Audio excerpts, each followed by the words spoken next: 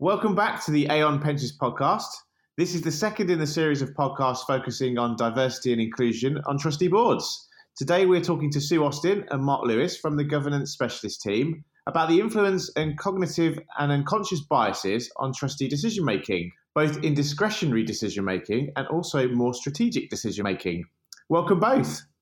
Sue, could you tell us a bit about yourself? Yeah, sure. Thanks, Stuart. So I'm Sue Austin. I am a member of the specialist governance team with special interest in scheme secretariat support and pensions management support for clients. My interest in diversity and inclusion is really because diversity and inclusion is quickly moving up the trustee agenda with, amongst others, the pension regulator highlighting this as an area of focus in the single modular code expected early next year. However, many trustee boards don't yet have the diverse candidate list they'd hoped for when seeking replacement trustees, and that may take a little time. But we know cognitive diversity really helps trustees achieve better outcomes.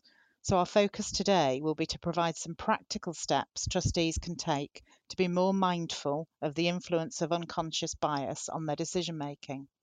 Thank you, Sue. And Mark, how about you? Yep, so I'm part of the governance specialist team as well with Sue. I'm an actuary with an interest in pensions management. And just to add on to what Sue said, we're not here to make the case for the value of diversity on a trustee board.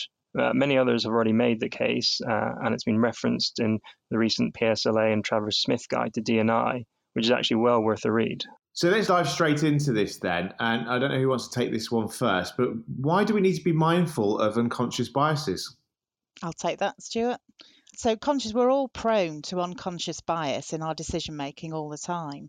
We're hardwired that way. It's the most efficient way to cut through the huge amount of information coming at us all the time and make what could be life or death decisions. They are shortcuts based on our years of experience of similar situations, and we bring our life's experiences to those decisions. And can you give us an example of where this takes place? We've covered some examples in our guide, Practical Diversity and Inclusion for Trustees. Let's start with discretionary decisions on the death or ill health of a member. For example, would your considerations in paying a death benefit to a married widower or same-sex partner be the same as those for a widow?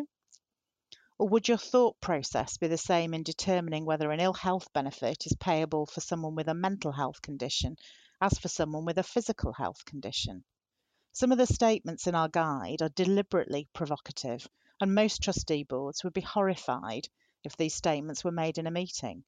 But some people might be thinking these thoughts subconsciously. It's instinctive to overlay your own preconceptions based on your own background, cultural environment, and personal experiences into your decision making.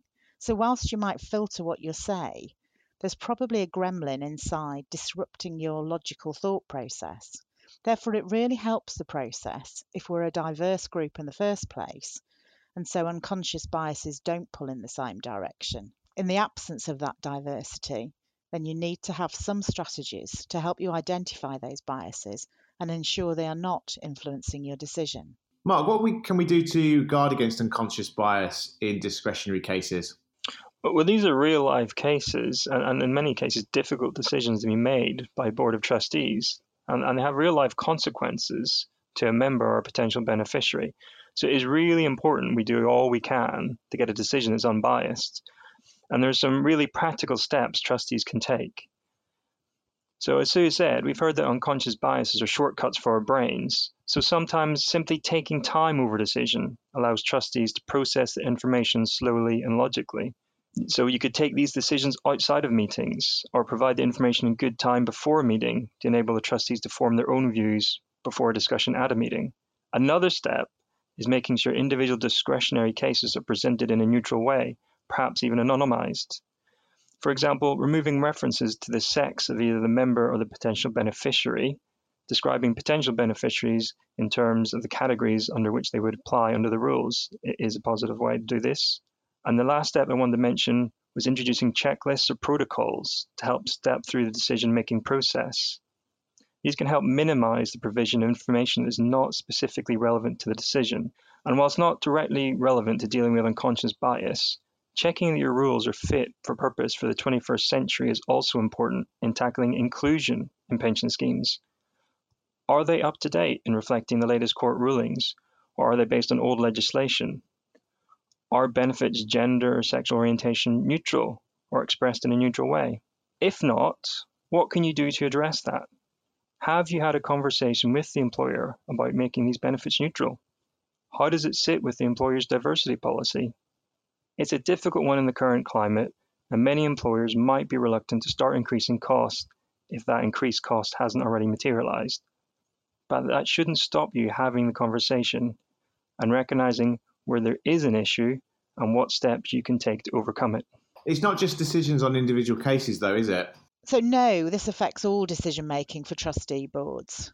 The way the role of a trustee is often positioned is one of someone who needs to be financially astute, interested in investments, good with keeping up with technical information, or recruited from one or two teams within an organisation. This often results in people on the trustee board having similar skill sets and perspectives. And the affinity bias means that we tend to like people who are similar to us. So we end up with advisors who are like us too.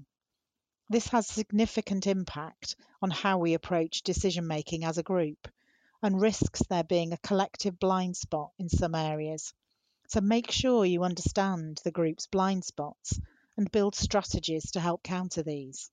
And Mark, what other biases might influence us? The key one is groupthink or conformity bias. We have an unconscious need to fit in, to follow the herd. This frequently means that once one or two trustees have expressed a view, it takes a strong person, confident in their position, to challenge the flow of the decision. Or if something has become standard market practice, there is safety in doing the norm. We're less likely to be criticized for doing what everyone else is doing, even if it's not right for our circumstances. We can counter this by encouraging a devil's advocate to deliberately pick holes in a strategy, or asking advisors to go through what other options are available and have them explain why they were dismissed. And I'm sure there's some boards thinking that there isn't a problem here. But what if people just don't get it? It's great if there's already diversity on trustee boards, but time and time again, research tells us there's little diversity, and research shows that a more diverse group tends to get better results. Some boards have already taken steps here to improve diversity on the board, and on our next podcast, two of my colleagues will address this specific point. Many trustees will also have been working hard to ensure that they are aware of their unconscious biases and have adopted some of the above strategies and more to address any unintentional consequences. We've previously published guides to trustees on how to identify and work around unconscious decision making in trustees' meetings. We've previously published guides to trustees on how to identify and work around unconscious decision making in trustees' meetings and ensuring that all points of views are heard, valued and respected. We'd suggest that any boards who haven't started to think about the influence of unconscious bias spend some time understanding these and the impact of these on their decision making, and try some of the suggestions to help mitigate our instinctive responses. See if it makes a difference. You don't have to adopt these strategies when making every decision. That would be really time consuming. But make sure you adopt them when making big strategic decisions or when making a decision that has an impact on the settlement of a benefit for an individual member. I think in future we will have more diversity on trustee boards. A lack of diversity will no longer be accepted in any decision-making board. Most sponsors to pension schemes will already have a diversity and inclusion policy, and many corporates will want to ensure that there is a consistency of the policy within the pension arrangements they sponsor to avoid damage to their brand. But until such time as we have truly diverse boards, we need to adopt strategies to help us avoid these cognitive biases. So what are the key actions trustees should be taking now if they're only just starting to develop their thinking on diversity and inclusion? So first of all, spend some time thinking and learning about diversity and our inherent behavioural biases, because they do exist. Take steps for all members of the board to become more familiar with and comfortable discussing issues around discrimination and privilege, inclusion, equality and equity. and understand that differences in perspective ultimately lead to better decisions being made. Secondly, set the right environment for meetings. Trustees should be encouraged to flag when they spot a bias influencing a decision.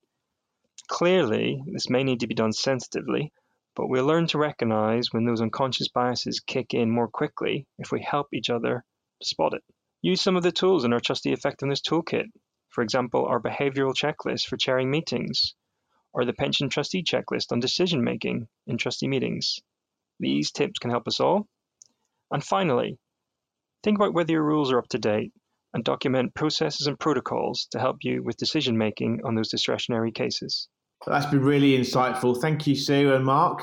Thanks, Stuart. Thanks, Stuart. In the next podcast, we'll be hearing from Sarah Butlin and Shromi Jaykumar on how to go about achieving diversity on the trustee board. So until then, we'll see you next time.